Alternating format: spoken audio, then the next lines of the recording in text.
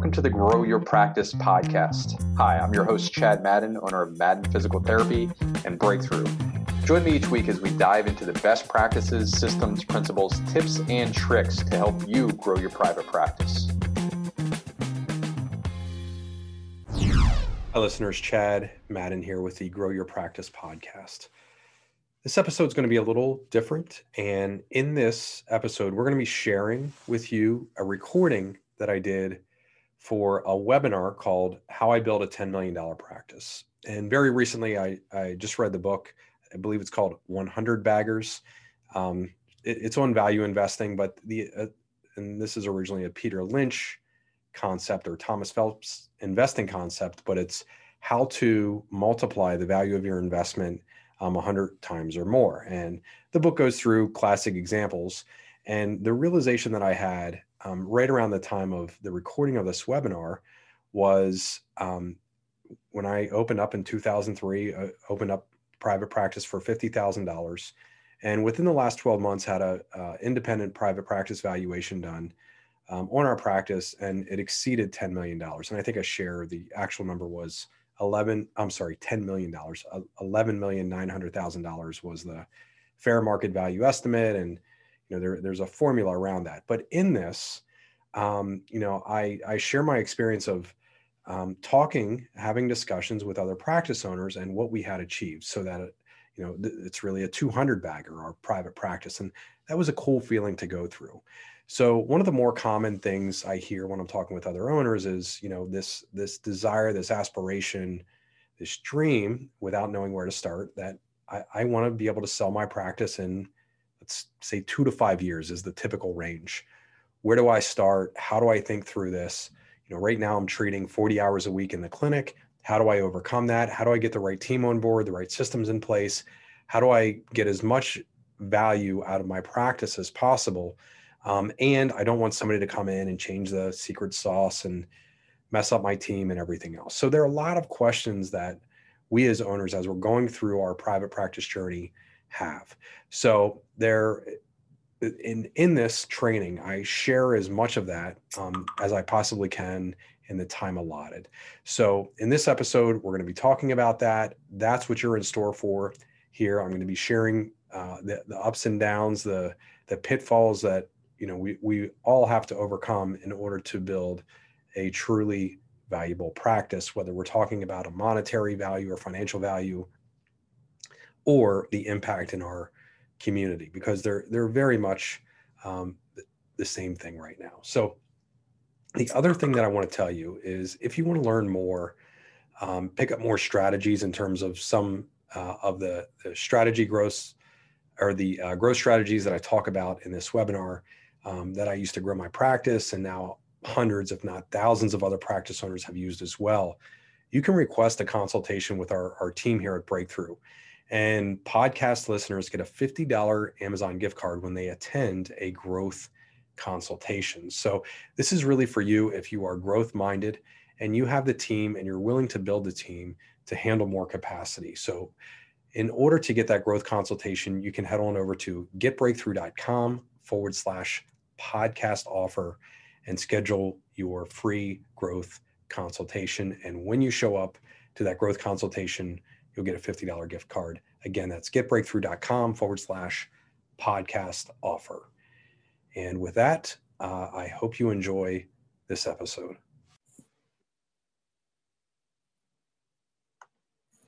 Awesome.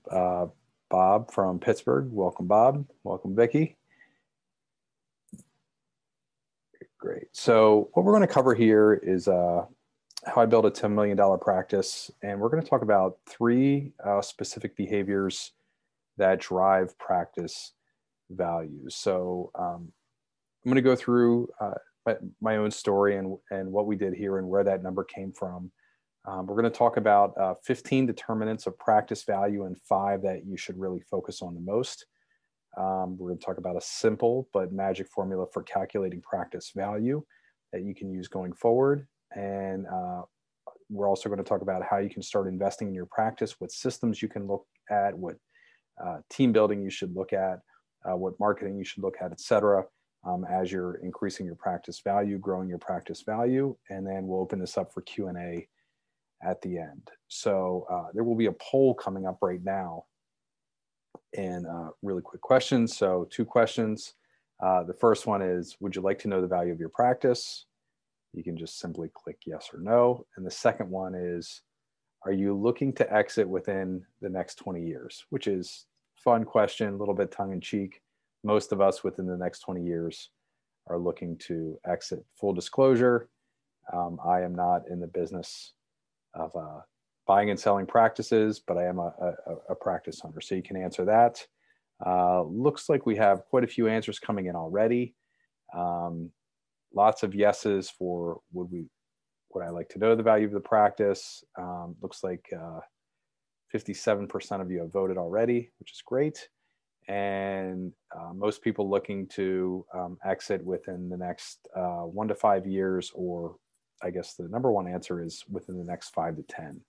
So I can tell you that if you are looking to know the value of your practice one day, and you are looking to exit within the next 10 to 20 years, the time to start is right now.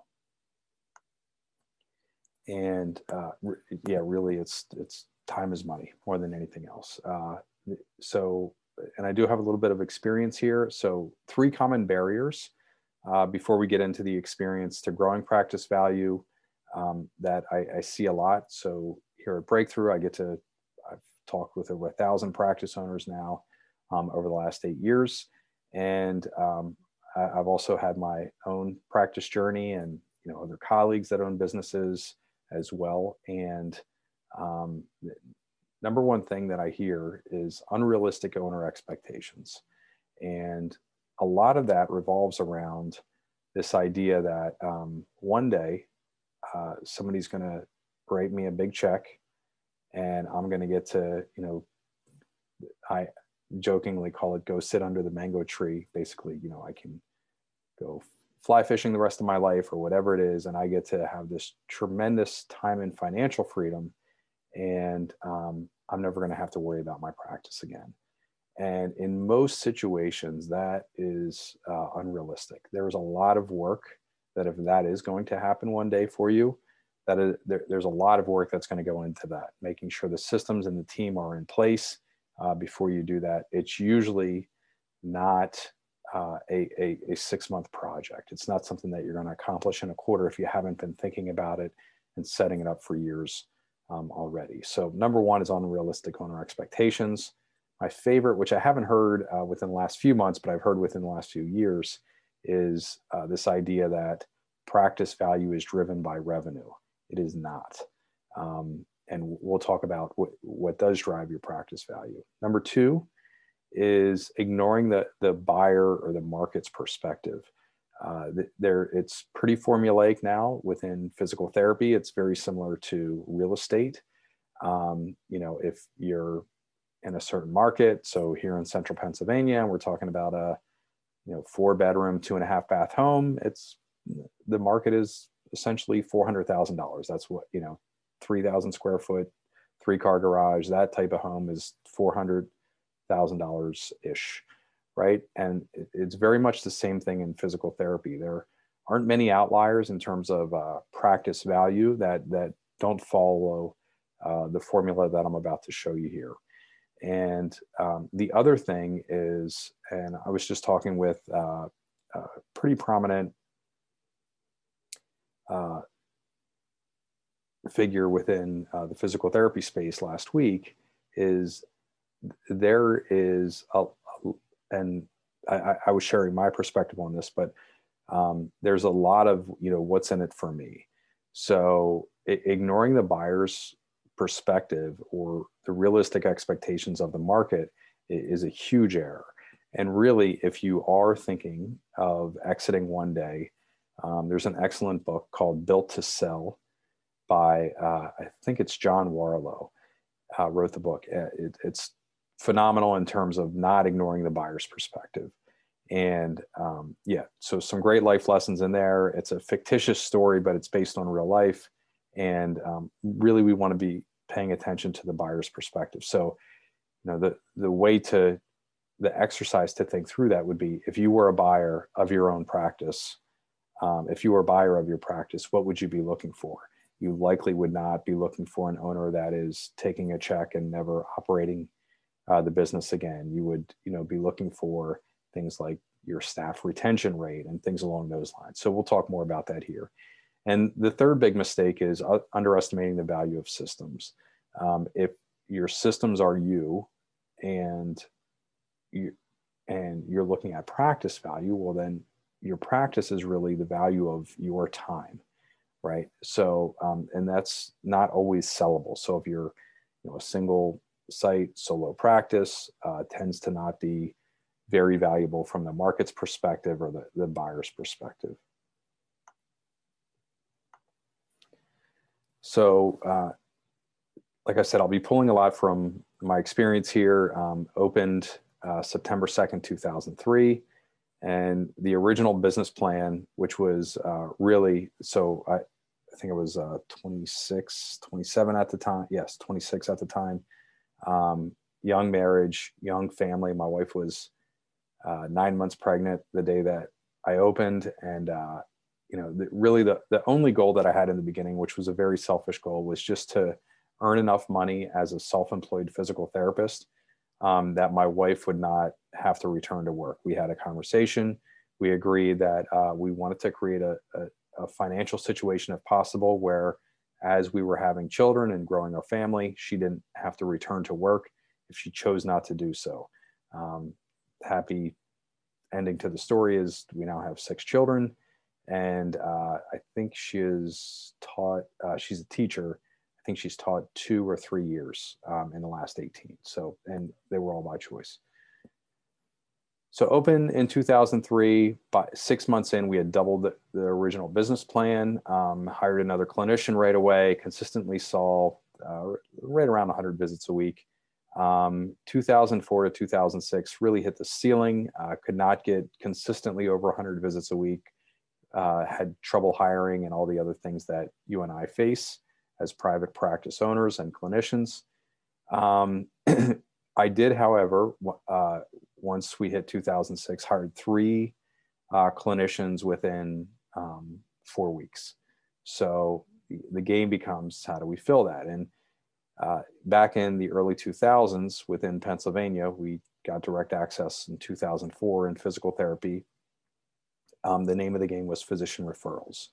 And in November of 2008, we hit an all-time high of 154 physician referrals in a single given month, and no single physician was more than 4% of those referrals. So we very much mastered that game quickly, and almost as soon as we did that, the physician referrals started drying up. Fast forward to today, 90% plus of those physicians that were referring to us now, the 200 plus referral sources, they now work in one of 3 hospital systems, or they have their own POPs practice. So what that forced us to do back in 2010, 2011 is transition to direct to consumer marketing or direct access marketing. And as I have a problem in life, anytime there's a barrier, I just fully get immersed in understanding how to do it. So looked at, really became a student of marketing, started with Jeffrey Gitomer, and by the way, also looked at everything that our healthcare associations had to offer. Couldn't really find too much in successful direct to consumer marketing, and started to look outside of healthcare. And yeah, started with Jeffrey Gitomer, got into just about anybody that you can imagine in terms of marketing. Jay Conrad Levinson, I think, was next with guerrilla marketing. Excuse me.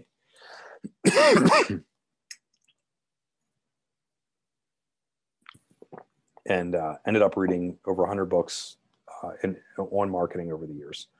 So started implementing that, and we started growing. So at this point, we had 2 clinics, filled those clinics up, and in 2016, we had an independent valuation done, and we came in a little bit north of $4 million. And if you go back and you look at our numbers from 2012 to 2016, we really didn't have a lot of growth at that time. We essentially filled those two offices, and that was the extent of it. But we learned how to do that through direct-to-consumer marketing.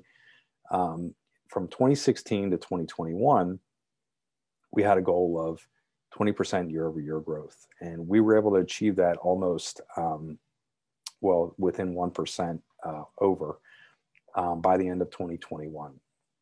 So what happened there is, with that growth, we grew into an $8 million revenue company. And then earlier last year in 2021, we had a valuation done, and we came in at $11 million. I think it was actually $11.9 million.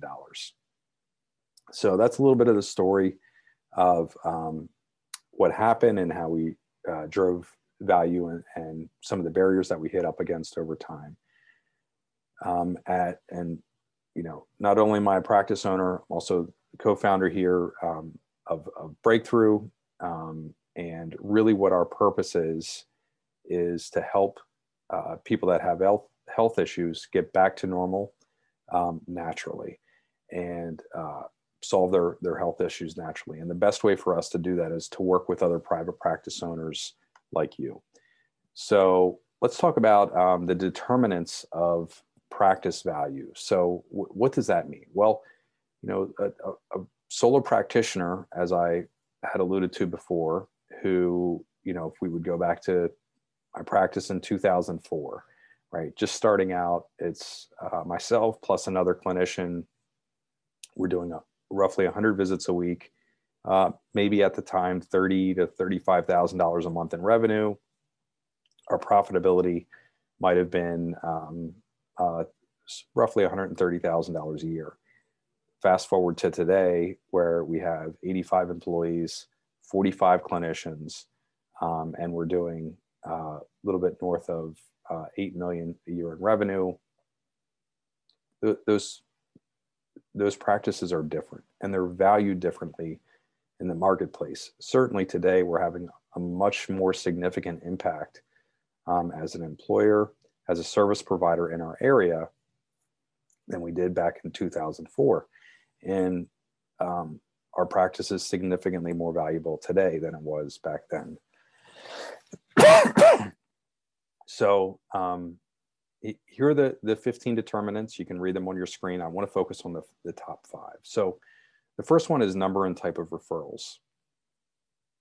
sources. So a few years ago, when we were really looking at, number of physician referrals, this was a big driver, because if we had one physician who was referring the majority of our business, that would have created a problem, decreased the value of our practice, right?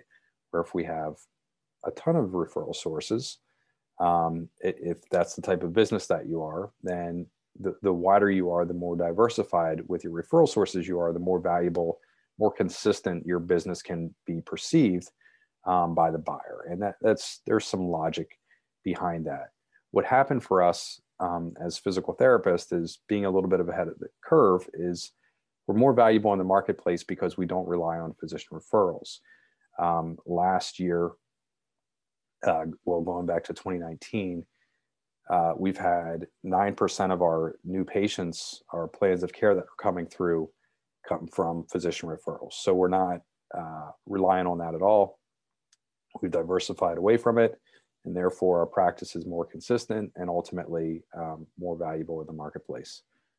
The size of the practice. I give you the specific example of being let's call it a $400,000 revenue practice back in 2004, and then an $8 million revenue practice today with 6 locations and 45 clinicians. It's significantly different. So what happens is, as your practice grows in size, the multiple, so not only are you growing revenues, not only are you growing likely more profitability, more margin, the multiple within your organization, within your practice, also goes up. So I'm going to give you a sliding scale. These change from day to day within the marketplace. But let's take an example here. So go to the chat. Give me any large company that you can think of that's traded on a stock exchange in the chat. Just whoever's first. I'll use what you say as the example. Apple. Well, great. So Vicky said Apple. That's a quick and easy one. So if you look at Apple and you look at their stock price is driven by a couple different things. So, and when we're saying practice valuation here, in the stock market, they will say, they'll call it market capitalization. And that really means, what is Apple worth? Well, I think Apple was the first $1 trillion company, had the first $1 trillion market capitalization. So what does that mean? Well, their stock price is derived from a couple different drivers. One is their revenue, or I'm sorry, their earnings, right? So that is when you're looking at your stock prices, that'll say earnings per share. And the other thing is they'll call it PE ratio, price to earnings ratio. And Apple right now, off the top of my head, is running somewhere between 20 and 30 within the last 12 months. So what that means is for every dollar that Apple creates in earnings, which is essentially profitability, the stock price or the stock price is multiplied by 30. So if you have $5 in earnings, the price of the stock will be $150. Apple generates billions of dollars a year in earnings, right? So for them to be $1 trillion market cap valuation, you would basically take 1 trillion divided by 30, right? And you would end up roughly at $3 billion. I'm sorry, 33. Oh, let me think about that. Yeah, that's right. 33? Yeah, $33 billion in earnings a year, right? It's very similar to a physical therapy practice. And you can go on the stock exchange, any stock exchange, and see companies that are trading at very low multiples, very low PE ratios, some below a 3. Excuse me. So as we grow in practice, we tend to get a higher multiple. If I would look at my practice in 2004, when we first opened up, the multiple maybe at best, maybe a 2 or a 3 for that size practice. Very lucky if I would have gotten a 2 or a 3 at that time. As we grow in value, today in the independent valuation, it's somewhere in the range of 7 to 10, depending on what market we're in and the other determinants. So size of the practice is significant. The multiple it's not static. A larger practice, a practice with size, is going to drive a higher multiple, a higher PE ratio, for lack of a better term. Reputation, this is important within the community. Do you have a name? By the way, Adam asked a really good question here. Is that a multiple on gross revenue? It is not, Adam. That is a common fallacy that I mentioned earlier that I've heard. That may have been accurate 20 to 30 years ago. It is a multiple on EBITDA or earnings, correct? And you have it in there. Yeah. EBITDA stands for earnings before interest, taxes, depreciation, and amortization. It's essentially the profitability of your clinic. So yes, it is a multiple on that. And off the top of my head, are the average, we were given a range for a practice valuation. So they took a 3-year average, which I think was 1.7 million in earnings. And the multiple average range was a 7. Yeah, just to give you that. So at 7 times 1.7 is 11.9 million. That's where the practice valuation came from for when we're talking about this. So profit, and we'll get into that here in a second. So profitability trends, are you growing? Are you shrinking? Are you retracting? That's important. And also growth opportunities. Are you in an area where you could open other de novos, where you could potentially be a fit with other physical therapy clinics, perhaps acquire them, et cetera? Are you in a desirable area?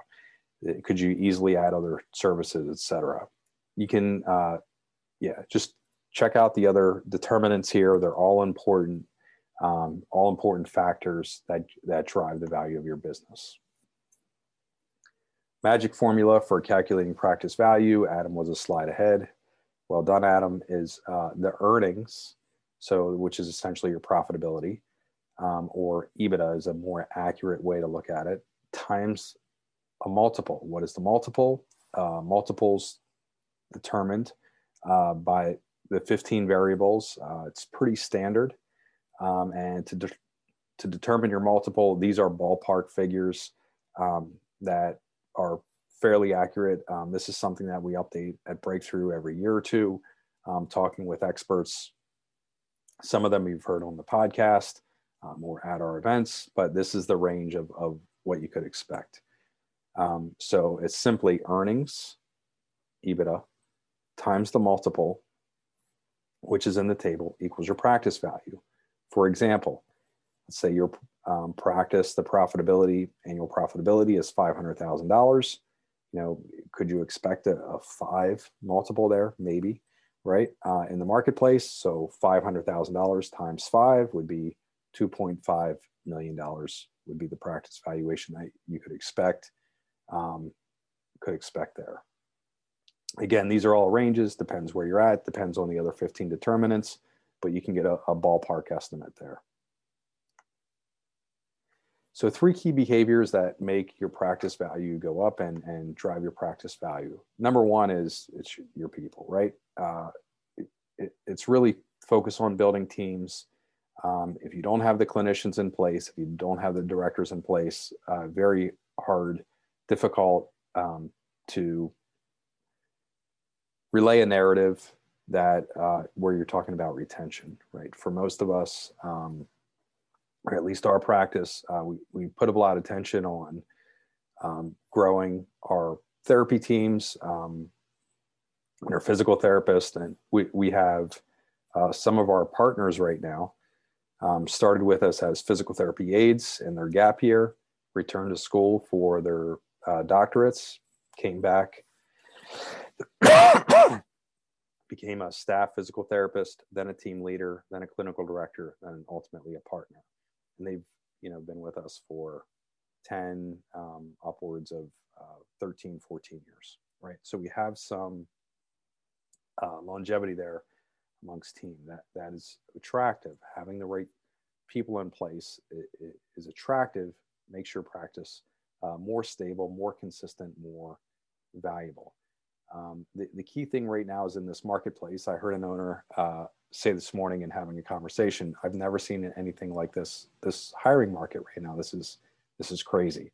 I agree. It is very different. So try not to make, especially if you're thinking of exiting, transitioning out in the next 5 years, you don't want to make desperate personnel decisions right now that you're paying for later. It's cyclical. It won't stay like this forever. And there will be a day when you can hire more easily in the future. So if you are hiring, really 3 things to focus on there. Number one, be descriptive in exactly what you're looking for and stick to that. We use core values to drive exactly what we're hiring as we're continuing to grow our team. You should be doing the same thing. We've had other webinars, other trainings on that. Make sure your values align and paint a picture for growth. So when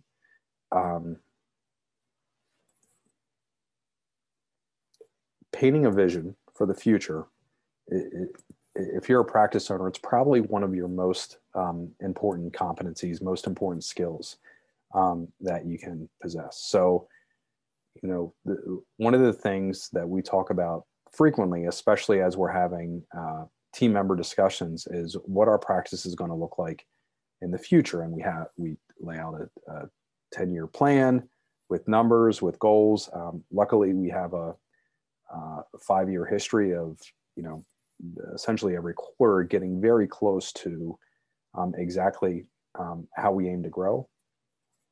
So we show them, they see our past successes opening other clinics and how other therapists have ascended into a director role and ultimately a partner role as well. So demonstrate that there's a path for them in terms of future growth, especially if they've expressed that they want more responsibility in the future and they're looking at a career path. You want to be able to show them that, yes, you're growing, there's going to be more responsibility, and they can grow into those roles with more responsibility. Invest in your practice is key point number 2 here. There are 5 ways that you can invest in your practice. You can't starve your practice in terms of space, in terms of personnel, in terms of marketing, equipment and systems, just to try to drive earnings superficially and then exit, because you're going to pay a price for doing that. I see owners do this too often, where they try to cut the investment in the practice. The right thing to do is actually ramp it up. If you go back, and we would have had this conversation in 2016 when we were doing, roughly, it was right around 3 million, 3.5 million a year in revenue. And you said, what was the key to our success from going from a $4 million practice to a $11 or $12 million practice? It would be our investments in space. We opened 4 additional clinics and expanded 2 of them, the 2 that were existing. We invested in personnel. We were a staff, a team total headcount of 35 5 years ago, and now we're 85. Investment in marketing. We're on more marketing channels. We have greater marketing flow, greater marketing systems than we've ever had before. More diverse, more consistent ways of generating new patients than we've ever had before. We've invested in equipment. It's not a lot of fancy equipment. We're pretty basic, but we've made investments in equipment that we can provide more services to the customers, the patients that are coming through. We've developed and advancing our systems. You're going to have to advance in those things, invest in those things to grow your practice. Again, you're not going to be able to starve to cut back here to drive a very temporary win, perhaps, in profitability. I don't see that work out well too often, and then expect to have a more valuable practice. It's actually the investment in that that creates the growth. And the third big point here is building systems and processes. So there are only 3 ways to grow your business. You can increase the number of new clients. And this is Jay Abraham's Getting Everything You Can Out of All You've Got. I think it's page 5 or page 7. But yeah, first way is you can increase the number of clients. For most of us as independent private practice owners, that's going to be more new patients, right? More plans of care coming through with marketing. And that's at Breakthrough. That's what we specialize in. And you have to invest there heavily, right? Increase the average size of the sale per client. So if this is a quick, easy example, years ago, we used to provide services for women's health, urinary incontinence, post-mastectomy lymphedema. Get the idea there. And that therapist was retiring. We looked at the average plan of care, and it was $400 to $500 was the range. So pretty limited, right? Our average plan of care for spine and orthopedic issues was over $1,200. Very simply, we just looked at it and made a business decision. We were like, well, we love providing women's health to the community. It's great for creating goodwill, but it's not really sustainable for us as a business model. We did the same thing with vestibular rehab. We tended to have and by the way, I know there are therapists and private practices that excel in that, but for us, it didn't really fit wasn't a financial driver for us. So that, like, increasing the average size of the sale per client was nothing more than focusing on the diagnoses that were real, that we could service profitably and not lose money on. The third thing you can do is increase the number of times that clients return and buy again. So, we've talked about this every opportunity that we've had in the last 8 years here at Breakthrough, but taking care of that patient list, it's your number one most valuable asset, and nurturing that list so that when patients receive a service from you, our goal is that we serve them so well that they return to us again in the future. So 3 systems to focus on. Number 1 is patient demand. If we're going to accomplish what's on the left in terms of growing our business, we have to increase patient demand. How do we do that? We do that through marketing. We have to focus on personnel, growing our team, nurturing our team, ultimately to build a more valuable practice. And we also focus on our financial systems.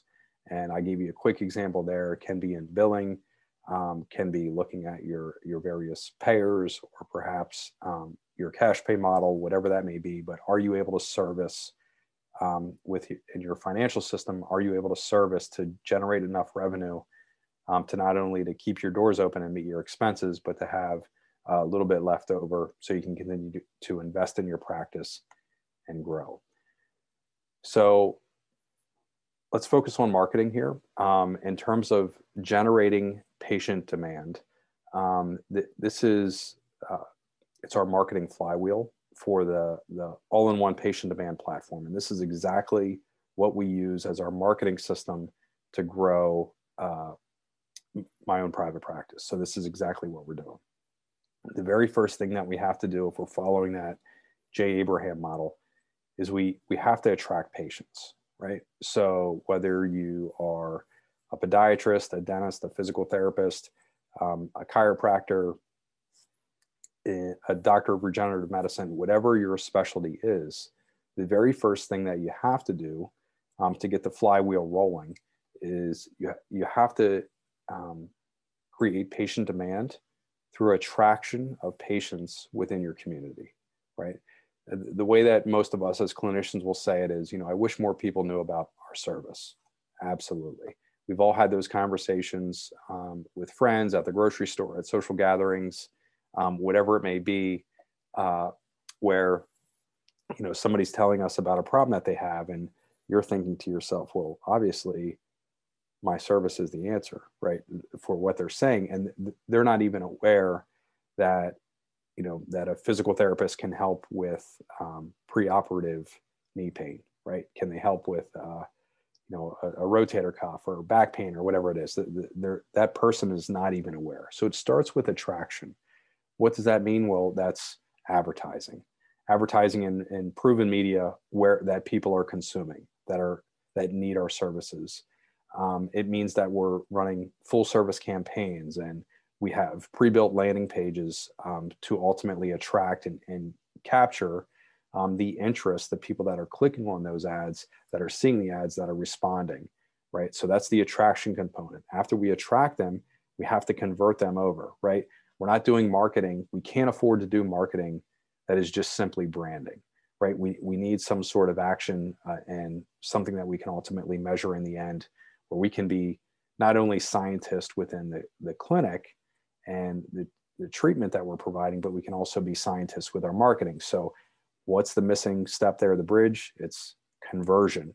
So after we have ads that work and campaigns that work and we're generating interest, then we ultimately have to convert those ad responders over to paying patients. How do we do that? Well, we do it with lead management, right? We do it with email automation, so that once somebody clicks on that ad on Facebook, Instagram, YouTube, or the Google ad, that we're generating campaigns to them, conversations to them in email, that they ultimately become that paying patient. And so we use email and two-way texting for that, which are extremely successful.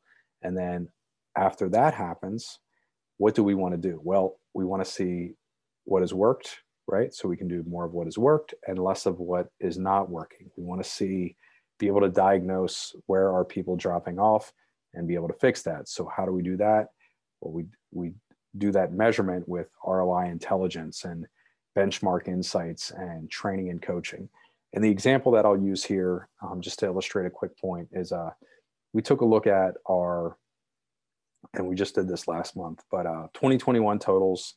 So we, in our practice, we use workshops. Workshops are tremendous for creating goodwill in the community and also doing something which is very difficult, which is converting cold traffic. So that's people who don't know, like, and trust us yet. So we're providing a valuable goodwill service. We're positioning ourselves as the authority, the celebrity, the expert on the topic. And ultimately, we're able to convert people who are, again, who don't know, like, and trust us yet. And we're able to do that fairly quickly. So we took a look at, I think we had 15 different presenters within our company in 2021. And we run workshops on rotator cuff and shoulder, back pain, and knee, I think are the three most common that we do. Well, we had one therapist stand out where she had converted, it was in the upper 70%. So essentially, if 100 people attended her workshops during the course of the year, 75% of them converted over to a plan of care almost immediately, like same day as the workshop. And we took a look at what she was doing, and she had this very unique close in the last 5 minutes of the workshop where she would do a demonstration with the patient from the audience. And she also said some very key things. In fact, in her last 4 workshops, she converted 100% using this little nuance. Now, and it quickly jumped out for us. So as an owner, would you not like to know, like, what was that close? How was she, especially if you're doing workshops, what was she saying? What was she doing there?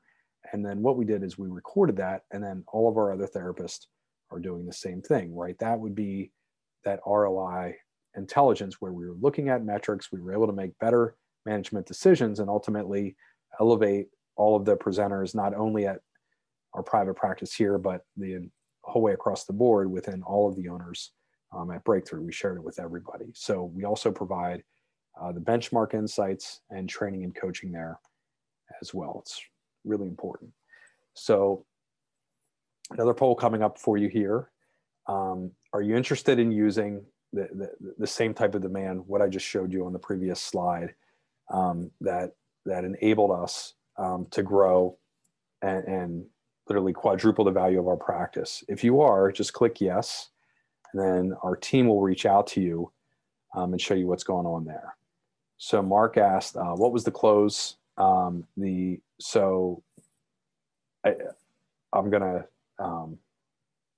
gonna paraphrase here a little bit. So the therapist's name is Jan. Jan started with us 4 years ago, originally as a student, and then after she got her doctorate, became one of our therapists, and then grew into a team leader, and then ultimately clinical director at our latest location in Hershey.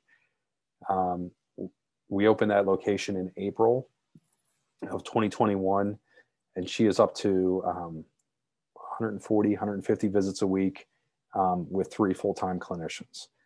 So just want to set the context. Very driven to succeed, excellent, everything that we're talking about here, and building the right team and everything else. Jan has done amazingly well with that, ramped up that de novo clinic very quickly, and we were able to do it in a completely cold market. So what she does is at the end of the workshop, so like, for example, if it's the knee workshop, she goes through, and there's some very good showmanship in what she's doing, but we have these they're called top 3 brochures. So if you followed me at all, I do a ton of YouTube stuff. Top 3 exercises for knee pain, neck pain, back pain, all these things that went viral. When I started learning about marketing back in 2010, 2011, I posted on YouTube, and a couple of them went viral. We turn those into brochures, and she'll walk to the back of the room and she'll grab one of the brochures. So if she's doing, for example, knee pain, she'll grab the top 3 exercise for knee pain. She'll bring somebody up, she'll walk them through the exercises and how simple they are. All the while she's saying, listen, if you just want to do very basic kindergarten level exercises, here you go. If you're, but that's not all we do as physical therapists. And then she talks through all the other treatments, the modalities that we provide in terms of manual therapy and what a full assessment looks like. And then starting with these very simple kindergarten level exercise and then getting more advanced as each exercise level becomes easy. So she really validates and paints a clear picture of what the physical therapist does. And then she just simply says, who wants that, right? And here's what we're going to do. We're going to set up evaluations. These are the evaluations that I have available this week. And then has everybody go on schedule. Again, I'm paraphrasing what she does, but that is the essence of it. She's showing a very basic level, and there are some psychological triggers that she's cutting through in there. One, physical therapy isn't just a sheet of exercises, right? If you think that's what it is, here you go. You can certainly do that, but here's what we're going to do that's above and beyond that. So it's pretty, it's a nice little nuance, and kind of embarrassing. I've done 200 plus workshops now. I had never done that close, but she took it and really ran with it and created something that's truly unique and very successful. And the great thing about what we've created here at Breakthrough is we just share it amongst each other, right? So there are practices, and I mean, for us, we're learning from practices all over the US, all over Canada as well. So if you do have any questions, you can type those in the Q&A. And I got a private one here that I'm going to read.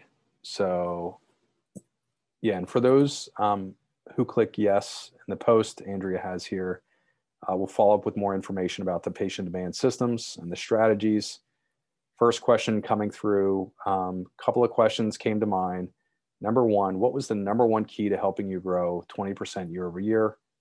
All right, so the opening a de novo clinic, de novo means new. So if you go back 5 years ago, we had 2 practice locations. This location is roughly 7,000 square feet, and we might have been seeing 450, 500 visits a month. A week, 500 visits a week. And our other location, which is about 13 miles away, that is 4,000 square feet. I think it was 3,000 at the time, and probably seeing about 300 visits a week, right? So that was 2016, 2015, 2016. Today, it's not only these 2 clinics, which now average 1,000 visits a week, it's that we've added 4 additional clinics. And how did we do that? How do we go into brand new marketplaces? And I'll run them all for you. So number one was Dolphin, that we opened in September of 2018, brand new market for us. By the way, we took an existing physical therapy space. That physical therapy space had been there for 8.5 years. And I know this because I know the owner of the building and I also know the director that ran that space. The most visits they had ever seen in a week was 73, and they were completely reliant on physician referral. Our clinic, which we opened in 2018, and we do patient demand, right? Direct to consumer marketing, that we opened in 2018, that does 200 visits a week with 5 full-time clinicians.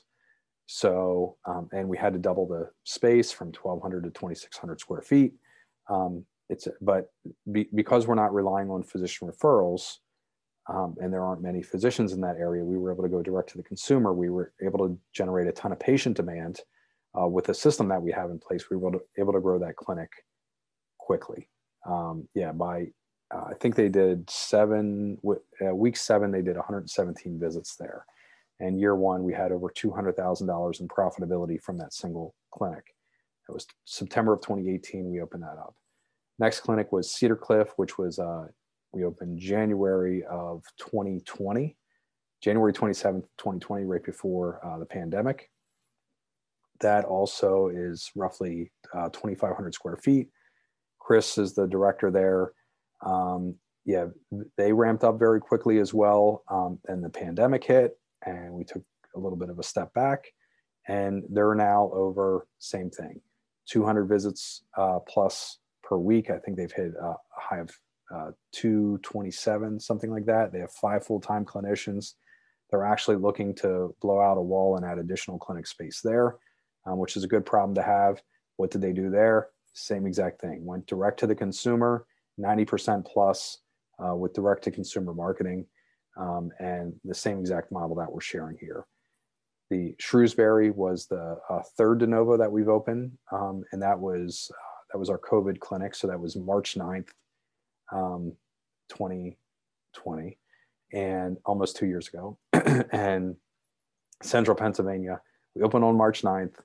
COVID hit March 13th, and we went from 18 new patients because we had done patient demand.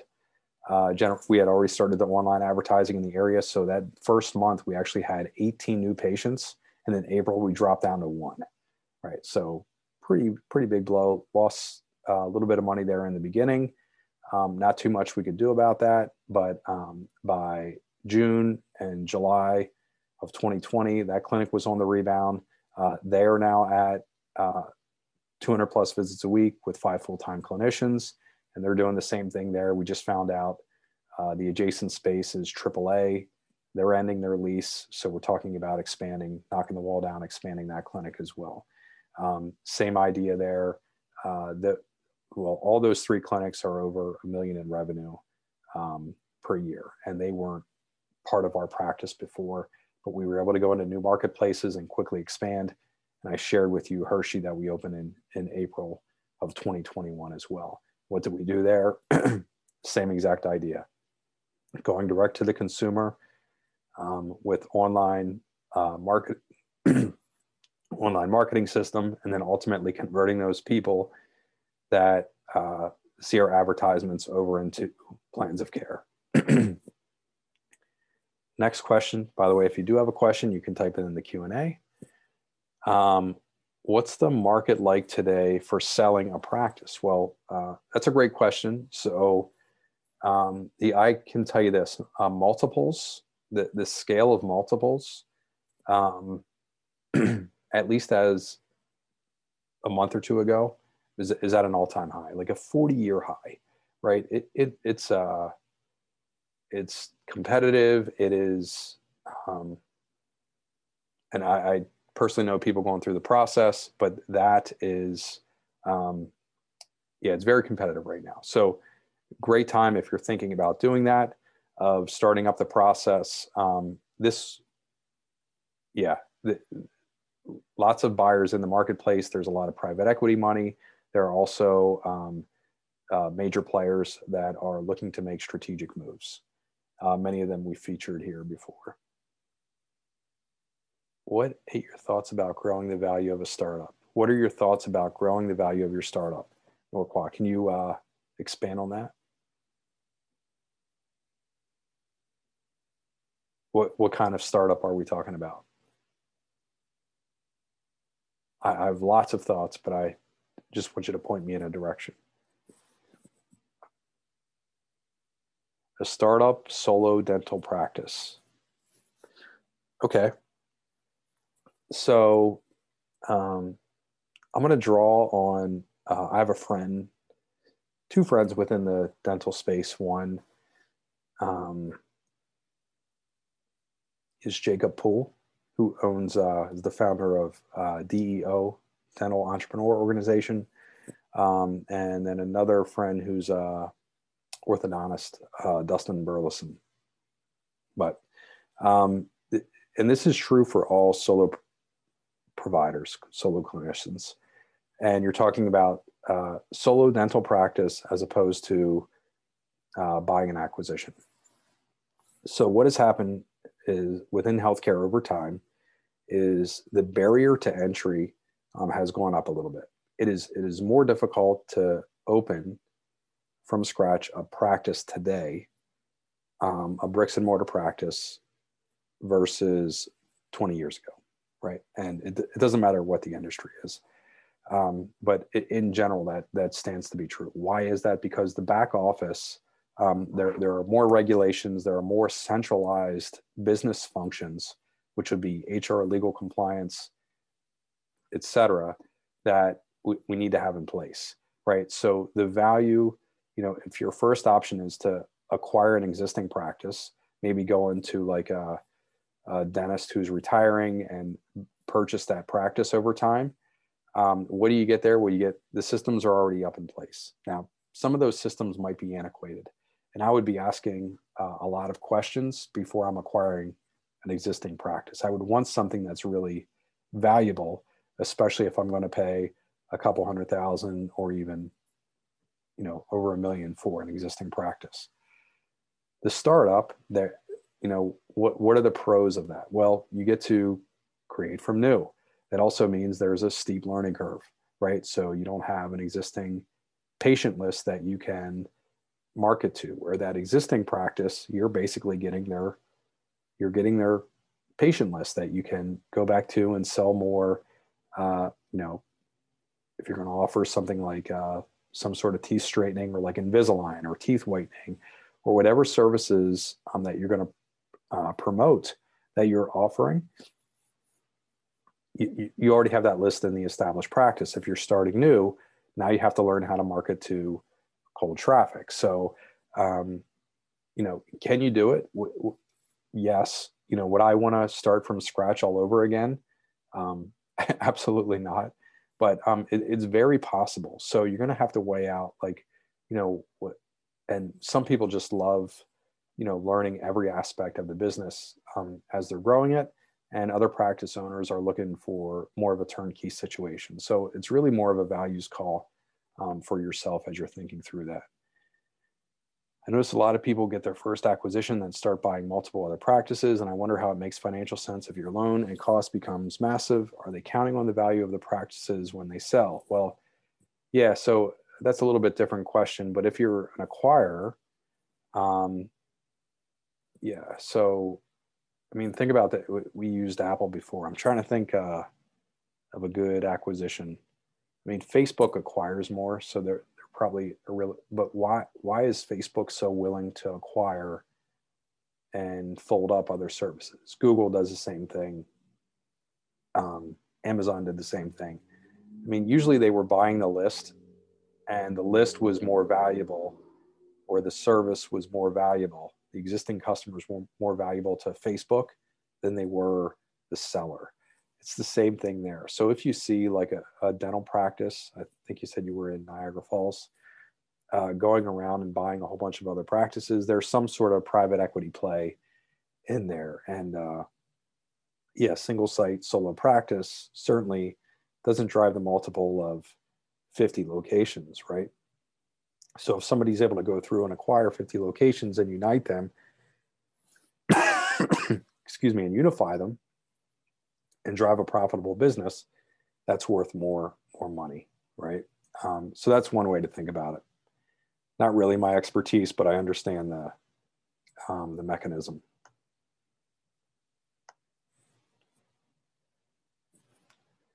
I cannot open the questions tab, Andrea. I'm not sure if you can. Yep, I've got it. The question is from Deepak, and I think it's just what you've already been talking about, but thoughts on starting a new practice versus acquiring an existing one?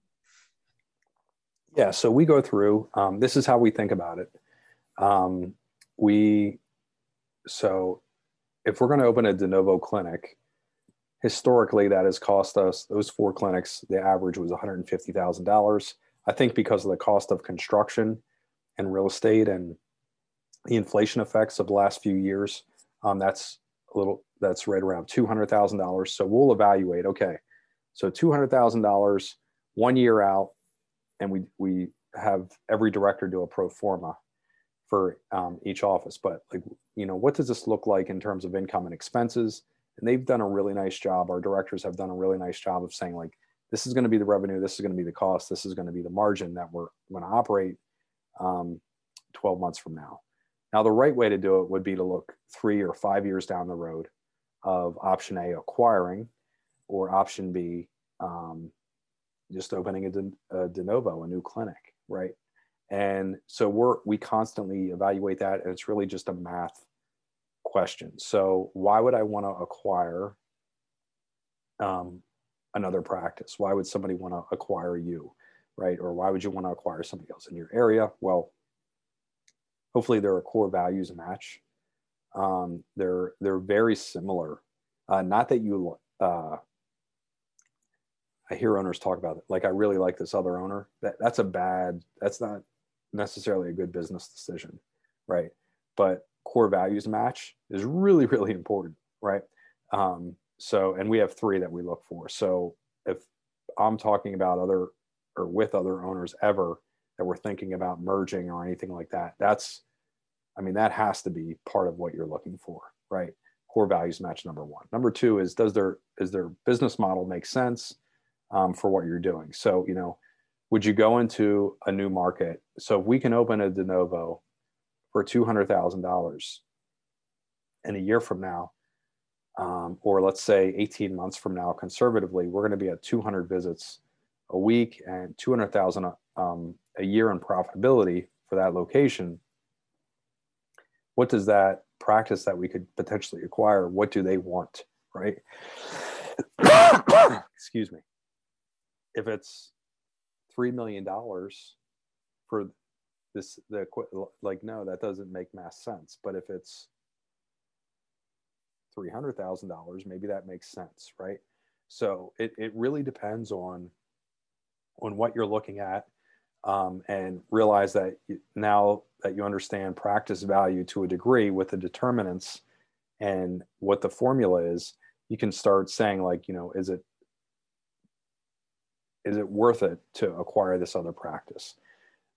I would look at their patient list as well and what they've done with their marketing.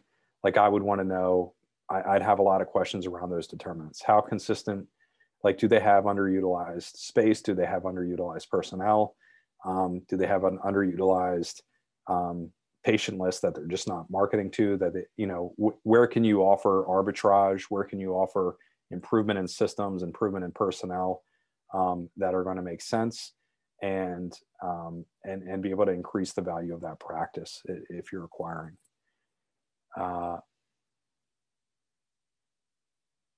Angela, hopefully I pronounced that right. Has growth helped with better insurance reimbursement rates? What has helped with better insurance reimbursement rates is having patients go back to the insurance companies. They're the best advocate. So, and we've had that happen a couple times. We've attempted to negotiate, but at our size, 8 million in revenue, we're not big enough to make a dent there. And we try all the time, and we'll get $1 here and $1 there, but not significant like you're thinking about. Mark, recently moved to a new city and starting a clinic. What should a full service campaign look like? At what point does it make sense to consider investors? There has been interest. So, this will be our last question here. There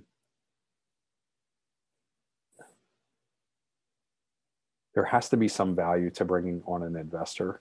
I've avoided it. We started with a SBA loan for $50,000 and paid that off and just never looked back. But certainly you can do that. Full service campaign is, and if you click yes there, our team will be in touch with you and show you what that looks like. But it's the ad, it's everything that happens after the person responds to the ad, which is really indoctrination and a whole other list of marketing steps. And then it's what happens at the event or at the appointment, ultimately before that person signs up to a plan of care. And it can even include what happens after they're in the plan of care and after they've graduated your services as well. Sorry for the abbreviated response, Mark, but nonetheless, hopefully everybody here, you got a lot out of this. If you could give me like your biggest takeaway in the chat before we sign off, that would be great. Otherwise, thank you everybody for being on here. Thank you for also being highly engaging and responding to all the polls as well. Thank you, everybody. Remember to visit getbreakthrough.com to access our free resource library designed specifically for private practice growth. While you're there, make sure you register for a complimentary growth assessment to learn about potential opportunities for growth in your local market. Again, thank you for tuning into the Grow Your Practice podcast and supporting our mission to help people in pain get back to normal naturally.